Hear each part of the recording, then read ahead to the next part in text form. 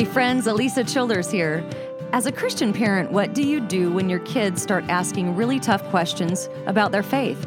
Questions about the reliability of the Bible, the resurrection of Jesus, the existence of God Himself. Well, today's guest is going to help us engage our kids in conversations that will help them build a lasting faith.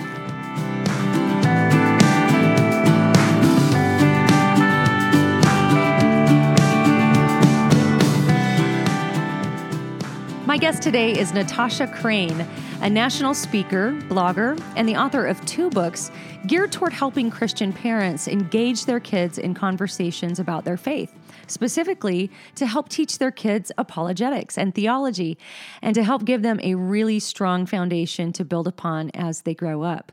Her first book is called Keeping Your Kids on God's Side, 40 Conversations to Help Them Build a Lasting Faith, which, by the way, was a 2017 ECPA Christian Book Award finalist in the new author category.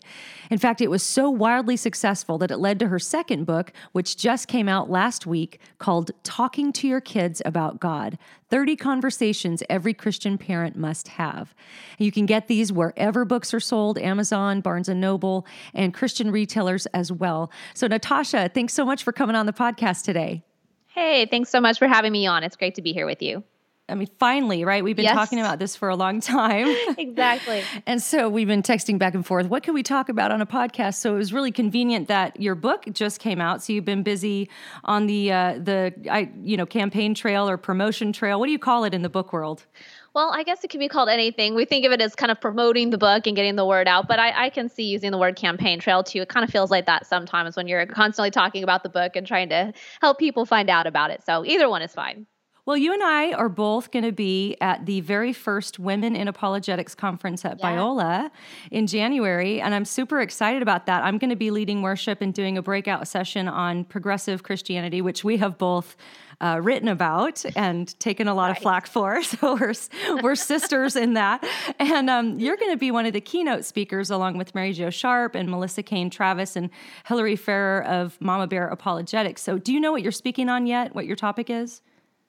Well, we haven't nailed down the topics, but I will probably speak on something about equipping the next generation. That's sort of what I focus on most of the time. So I'll probably be doing my talk on that. Awesome. But I'm really looking forward to it. I'm excited that there's going to be a Women in Apologetics conference, and I can't wait to be there and see you lead worship, and it's going to be great. I hope a lot of people will be joining us. I do too. And if you're listening and you want more information on the Women in Apologetics conference that's happening in January 19th and 20th at Biola University, you can go to womeninapologetics.com to find out how to register. You can look at the list of speakers, and you can find out anything you want to know about it there. And we'd love to see you come on out for that, for the very first Women in Apologetics conference.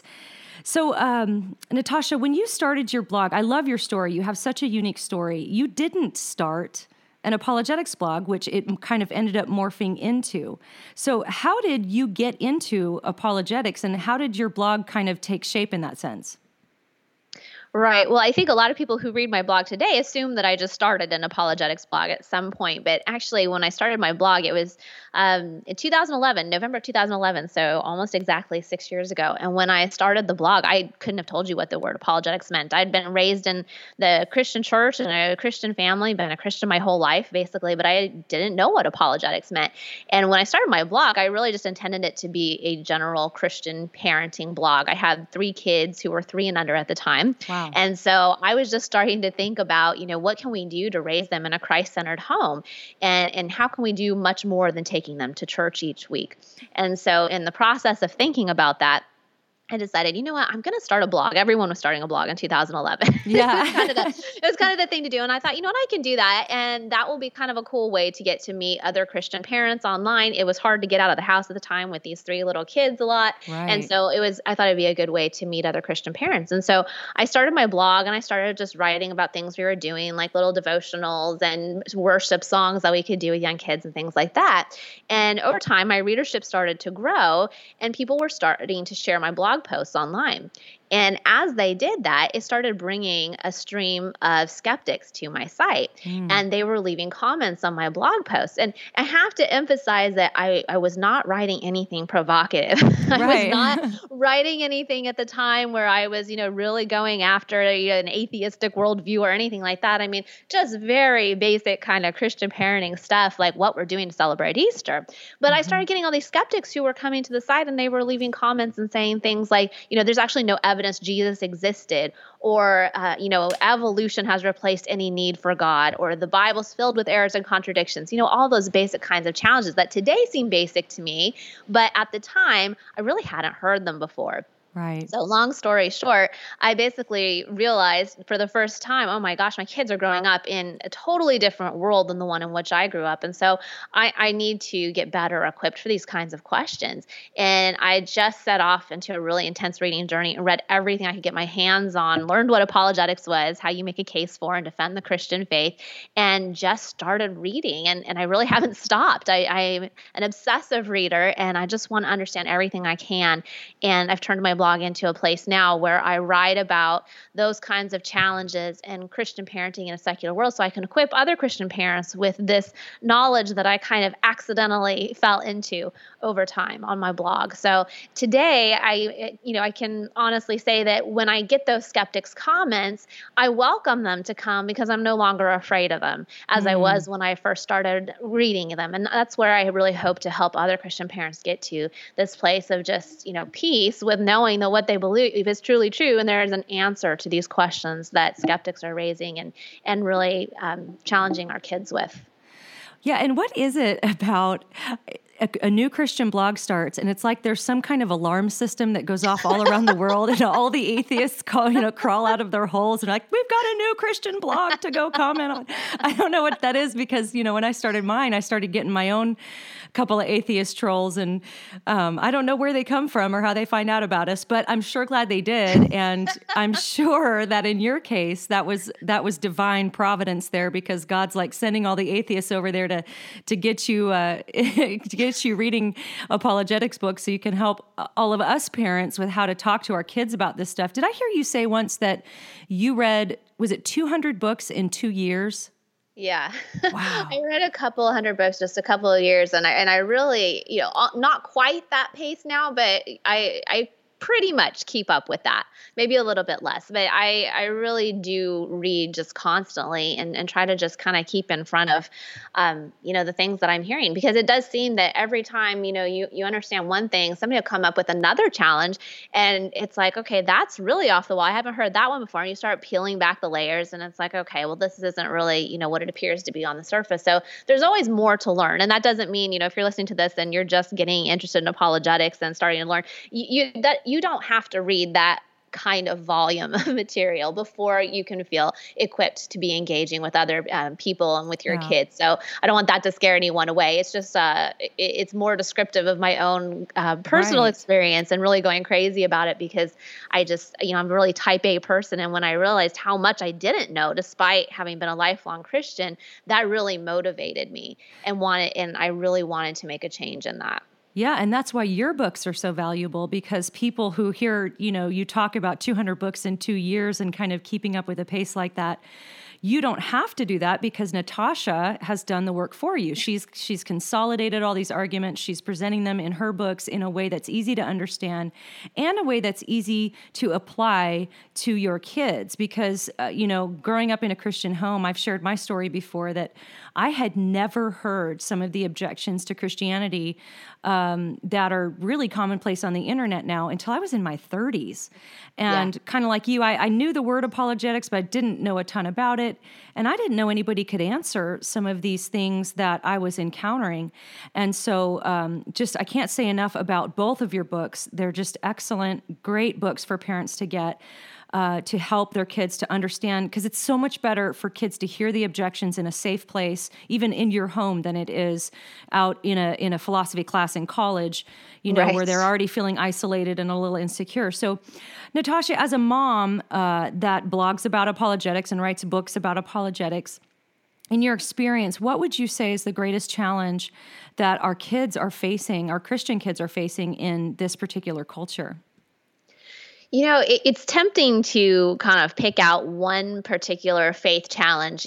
For example, there is no God, which is very common one that kids hear today, just plain and simple, there is no God. So forget about the rest of the conversations.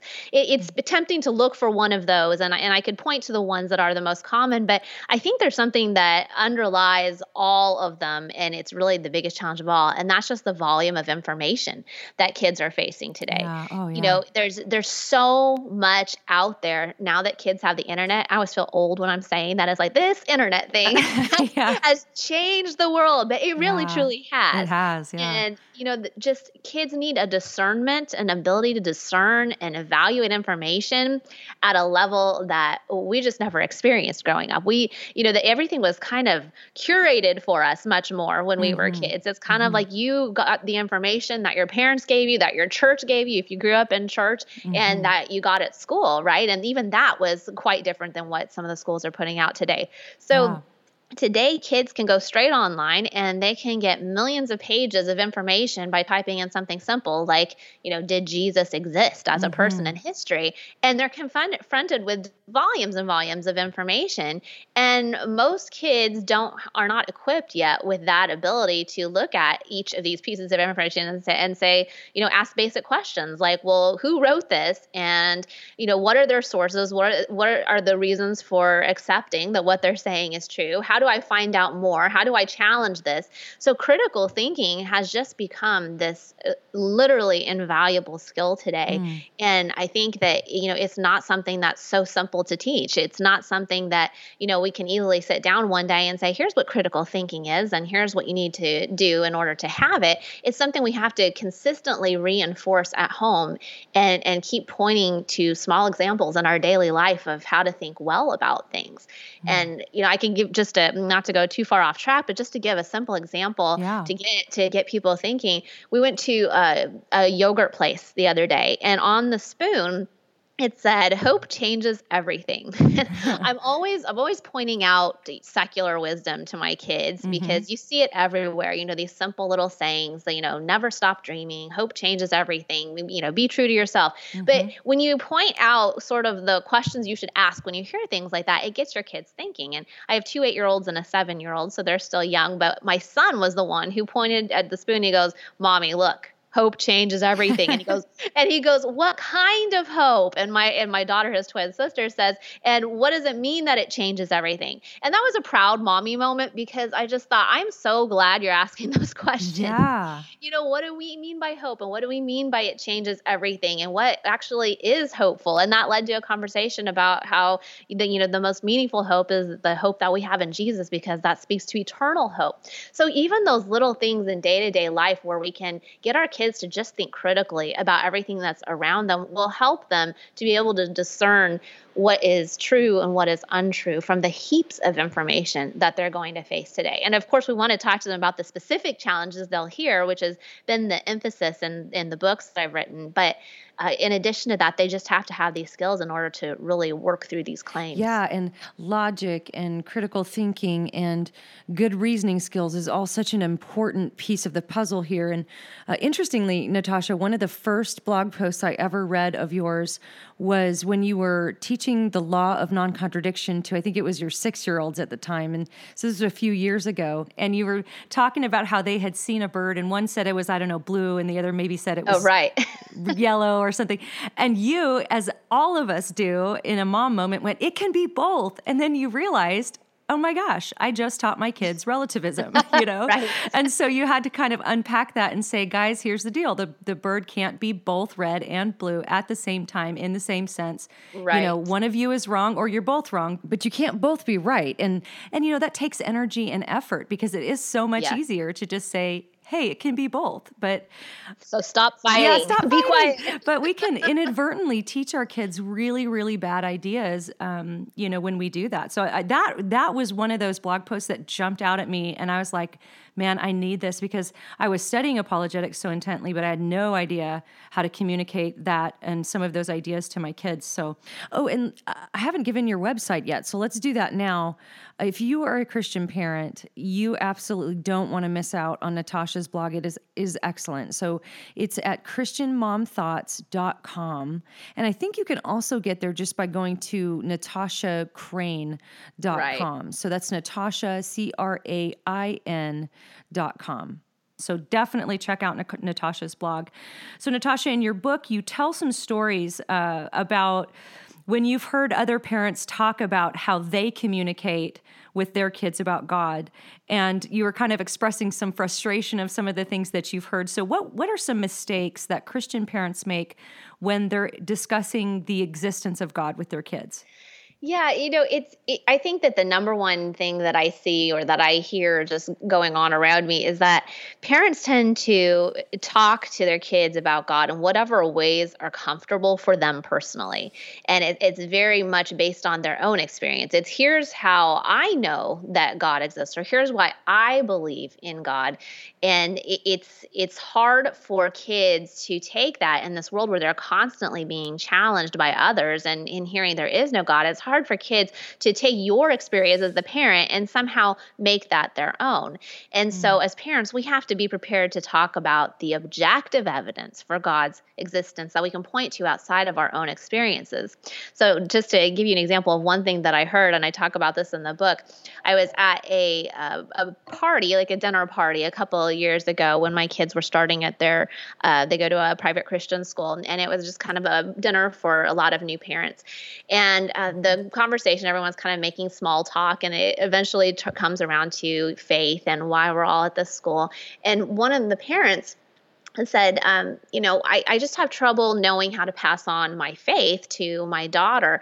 And so I thought that would be better to put her in a Christian school. And another mom looks at her and she goes, I haven't really had that problem myself. I just tell her that believing in God is like believing in Santa. Some people believe and some people don't. And it's just about faith.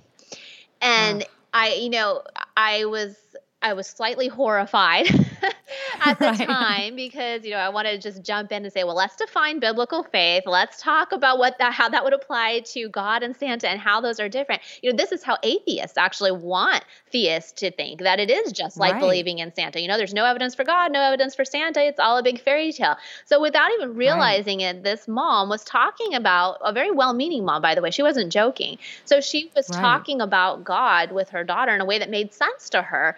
And it was kind of how she had processed things, and she was a believer, and that's kind of what she had made of it. But at the same time, without realizing it, she was setting her daughter up for spiritual vulnerability later. Because when atheists come along later and say, yeah, it is just like believing in Santa, there is no evidence for God. And by the way, this is a really childish belief, just like believing in Santa. And so, it's time you give up that belief. And it's a really unfortunate example, but it's a real one that I actually heard in my local community at my own school. Right. So, yeah, I think that a lot of times as parents, we just kind of wing it in a way. And we go at parenting and especially discipleship of our kids in ways that feel comfortable and familiar to us without really looking into what our kids need. And that's really the challenge today, is that our kids have so many needs because there are so many faith challenges. And it does take time and effort. Like you said, it's not the easy way. It's not the winging it. It requires us to really understand what's going on, what is the challenge, and how do we prepare our kids for it. Yeah, and that's where your blog is so helpful. My daughter is 8, and recently she's really been struggling with the historicity of the Old Testament, because we had been reading through some of the Old Testament. And it's funny, even as I have an apologetics blog, I read your blog, I've read your books. And when she asked me, Mom, how do we know that this miracle of parting the Red Sea really happened? This panic rose up in me. Right. And my instinct was to say, well, you just need to believe it because the Bible's true. You just, Right. believe it because the Bible says so. And I caught myself and I went, so it's not, it's like, it's totally understandable, some of the parental reactions, because Yes. you want your kid to believe the truth, but we're just not living in a culture where we can get away with answers like that anymore. Right. And that's why your book and your blog are so helpful, because I took a breath and engaged the conversation with her, and she still kind of struggles with it. And we talk about it a lot, but I just figured that if I right now can be a safe place for her to ask her questions, where I'm not going to shut her down or try to answer for her, but help her to think well and to look at the evidence for herself, then she'll come back to me with her even more difficult questions as she grows up. So, so it's so important for us as Christians to engage with good conversation with our kids and not just give pat answers that they're going to reject later. Right. And I think that that's such an important point too, that even when you know the answers, or, if given time, you could, sketch out the answers, a lot of times you get put on the spot as a parent. Right. And Right. it is intimidating. And, like you said, like we both have apologetics blogs and we write and speak about this kind of stuff. And still sometimes when my kids ask things, I'm like, okay, let me put, like, I'm thinking inside, okay, I've got to put this just perfectly, and I have to help them understand this, I have a blog after all. Right. So, Right. it can be a challenge. I think my son said just this week he was reading in the New Testament, and I think that he had read somewhere that you can't survive more than a certain number of days without food. And he said, so the Bible, it must have been wrong about Jesus, being tempted for that long and not having food. And he kind of looked at me funny to see what I was going to say. And so we talked about that, kind of led to this whole conversation about, what's possible naturally within the natural laws of our world, and what's possible because God makes it possible above and beyond those natural laws, which is what we call a miracle. And so it was a great opportunity to then have that whole conversation. And so I just kind of threw out this impromptu game where I said, okay, let's talk about some different things and talk about whether it would be a miracle or something that just happened within natural law. And again, my kids are 8 and 7, so we're not talking about teenagers here. This is just a simple little game that arose from this. And I said, okay, we read about Jesus walking down the road, natural or supernatural, right? They say natural because you can walk down the road. Anyone can do that. That's within natural law. Right. How about Jesus walking on water? Okay, that's supernatural. That would mean that is miraculous because we cannot walk on water. So I just kept throwing out these different examples like that. If Jesus ran, is that supernatural, natural? And that just gave them, I think, this better understanding of those differences. But all of that came from one little question that at first had me going, okay, how do I word this right? Because I don't want to throw them off track. So we do get nervous when these things come up, but I think that if we take the time to just kind of think through it with our kids, it can actually lead to some really great conversations. Totally. And your book covers so many different topics that you do talk about the miraculous and the supernatural in your book. You talk about the evidences for the existence of God, the problem of evil, free will. But I love that you also kind of tackle more practical, even kind of theological things, like how we can know that God hears and answers prayers, because I think that's a big one for kids. And so you tell a story about that I think every mom can relate to, that really brings that point home. Can you share that story with us? Yeah. So when my son was a toddler, we had a treadmill out in the garage, and we told him, many times, never get on the treadmill. But of course, that doesn't work, right? And one day he got right up on the treadmill and pushed the big start button, and it was up against the wall. And before we could even get out of the car to get over to him, he had been thrown off the treadmill because it started ramping up really fast to my husband's running speed. And it threw him back against the wall, and he got trapped between the treadmill and the wall with the thing running, which caused serious burns on his legs. And as he was stuck there, he fell forward onto his arms, which caused serious burns on his arms. Aww. So it was a really kind of traumatic incident for everyone involved. involved. But we managed to get him out of there and get the treadmill stopped, and we got him over to the hospital to get him taken care of and his burns treated and all those things. So that night we bring him home and we prayed together for his wounds to be healed, and that everything would go okay for him. And we took everyone to bed at night, and that was kind of the end of that very long day. And then the next night before bed, we got together to say our nightly prayers, and we were about to pray for him again. And my daughter just kind of interrupted, and she said, well, why do we have to pray again? Why didn't God answer our prayers from last night? Why weren't his wounds immediately healed? And I just thought that was such an interesting question. And I never forgot it, because it made me just reflect on the fact that, when we pray that God would heal our child's wounds, we usually don't have the expectation that that's going to miraculously disappear the next day, right? We're kind of, as adults, we're thinking, please help this natural process to go well, basically. And it just had me thinking, like, are we just so jaded as adults that we temper our expectations of prayer in a way that kids haven't learned to yet? So it really made me reflect on, the nature of prayer and how we know that God hears and answers our prayers, even though he doesn't answer prayers a lot of times in the ways that maybe a child would expect. And so, yeah, it was a really eye-opening experience for me. Yeah, and I think that's something that not just kids, parents, everybody as a Christian, we struggle with, is the idea of prayer, asking God to do something, asking God to heal.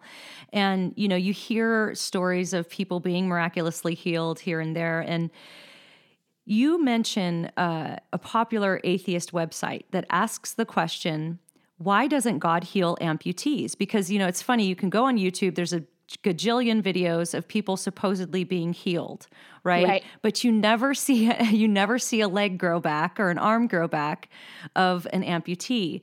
And so this is a difficult question. So how can Christian parents explain to their kids why God doesn't always answer our prayers in the way that we would like him to? How can we think about this? And you actually wrote a great blog post kind of along these lines when Nabil Qureshi died. For listeners who don't know, Nabil was a beloved apologist, just a bright, shining star in the apologetics world, the last person that anybody would have thought that God would allow to die. And so it was a difficult time for a lot of us. And so how can parents begin to answer this question for their kids or engage their kids in this conversation of why should we pray if God's not going to do it? And why doesn't he always answer our prayers like we've asked? Right. Well, it's, the challenge with this question is that it is very emotional in nature. When I wrote that post about how I personally felt about Nabil Qureshi, I did feel that my faith had been wounded a little. I just couldn't believe that with all the prayers, and just everyone who was reaching out to God on Nabil's behalf, that he ultimately wasn't spared. But it was his time apparently, and that was really difficult. And so you feel this emotional burden. In that post, I was saying, I was so grateful for my knowledge and understanding of apologetics now, because it gave me that intellectual anchor. No matter what happened with Nabil Qureshi and that particular prayer that everyone had, the evidence for God's existence is still the same. The evidence for the historical resurrection is still the same. The evidence for the reliability of the Bible remains the same. So it comes back to this question of, well, what do we make of it? And I think the most important starting point is just understanding that we can't presume to know how God acts unless we're looking at the Bible. So for a skeptic to come and say, well, how is it that God doesn't heal amputees? Okay, well, we have to say, well, if we're going to assume anything about God, then we have to look at the Bible and what he is revealing of himself, right? And so we have to go into the Bible and say, what does the Bible say about prayer? And the Bible says that God hears prayers, which is what I get into in this chapter. There are many verses where it indicates that God hears our prayers and that God answers prayers according to his will. But nowhere in the Bible does it say that God answers every prayer. If it did, then skeptics could rightly say, hey, I just prayed for something and it didn't happen, so the Bible's wrong. They would be right if they said that. But the Bible never says that God answers every prayer. And we can imagine why. I mean, we could pray something inconsistent with God's character, like, hey, I want a car to run over this person that really upset me, right? And for God to answer that would be inconsistent with his good and holy character. So we can understand why many prayers aren't answered. But the short answer on the end of this is that if he doesn't answer every prayer, then we can't logically look at the result of any one prayer to decide whether or not God answers prayers. And that's really effectively what skeptics are doing. They're saying, hey, look at this one kind of prayer that we're not regularly seeing any kind of quote unquote result from. And they're saying that that means that God doesn't answer prayer, but you can't deduce that from what the Bible says. If the Bible says that God doesn't answer every prayer, then there are going to be prayers that he doesn't answer. And it can be emotionally difficult when we don't understand why he didn't answer some prayers. But if it's not within his will, for whatever reason, within his, immense knowledge and his eternal wisdom, then that's something that we have to accept, as emotionally difficult as it can be. So if we saw no answers to prayers ever, and this is kind of what I tried to emphasize in that chapter by the end, if we saw no answers to prayers ever, that would be inconsistent with what the Bible says. But that's not the case. And what we see, according to research, actually, I quoted this research study from Pew Research, and they found that almost 1/3 of Americans say their prayers result in, quote, definite and specific answers from God at least once a month, with almost 1 in 5 adults saying they receive direct answers to specific requests at least once a week. So does God answer prayers? Well, a skeptic might claim that every single one of those millions of people is mistaken every single time, but that is also a belief worth being skeptical about. So I think that, we still have to come back to the evidence. We have all the evidence for God's existence, the reliability of the Bible, a historical resurrection. And when we put all of those things together, yes, we might be devastated by the outcome of a prayer request that God did not say yes to what we were hoping, but that shouldn't challenge us in our thinking about whether or not God exists, whether or not he loves us, whether or not the Bible's promises are true. It means that within his wisdom and his will, that did not fall. So if you could give Christian parents one piece of advice, if there was just one takeaway from this interview, from your books, what do you want Christian parents to walk away with just one piece of advice? I would say to have a plan and be purposeful. I think, like I was saying earlier, too often people are going after their discipleship with just kind of this attitude of, well, this is what makes sense for me and what's familiar to me, like I was talking about before. So if you have a plan as a parent, and not just any plan, but you've looked into what's needed today, what our kids need from us in terms of being prepared for the world they're going into, then you're going to be preparing them in a way that's invaluable. And honestly, we really have no excuse as parents to not prepare our kids in that way. It's not a matter of time, because if you truly believe the claims of Jesus and you believe that these decisions have eternal significance for your kids, there can't possibly be anything that's more important. No matter how many soccer practices or baseball practices you have in a week, you can surely find 30 minutes to sit down and have the conversations that really matter with your kids. The book is called Talking with Your Kids About God, 30 Conversations Every Christian Parent Must Have. The website, natashacrain.com. That's Natasha, CRAIN.com. Natasha, thanks so much for coming on today, and I'm excited to see you in January. Thank you so much. I know I'm looking forward to that a lot.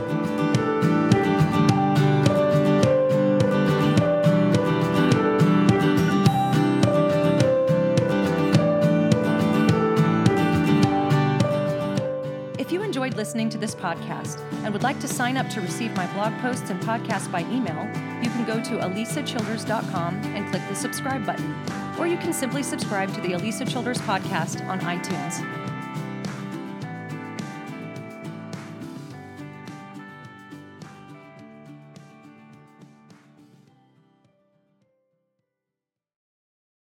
If you own a vehicle with less than 200,000 miles and have an auto warranty about to expire or no warranty coverage at all, listen up. CarShield has a low-cost month-to-month vehicle protection plan that covers more parts than ever. Visit carshield.com/audio to find out how you could pay almost nothing for covered auto repairs. Drivers who activate this vehicle protection today will also receive free roadside assistance, free towing, and car rental options at no additional cost. Get your free quote today at carshield.com/audio. That's carshield.com/audio.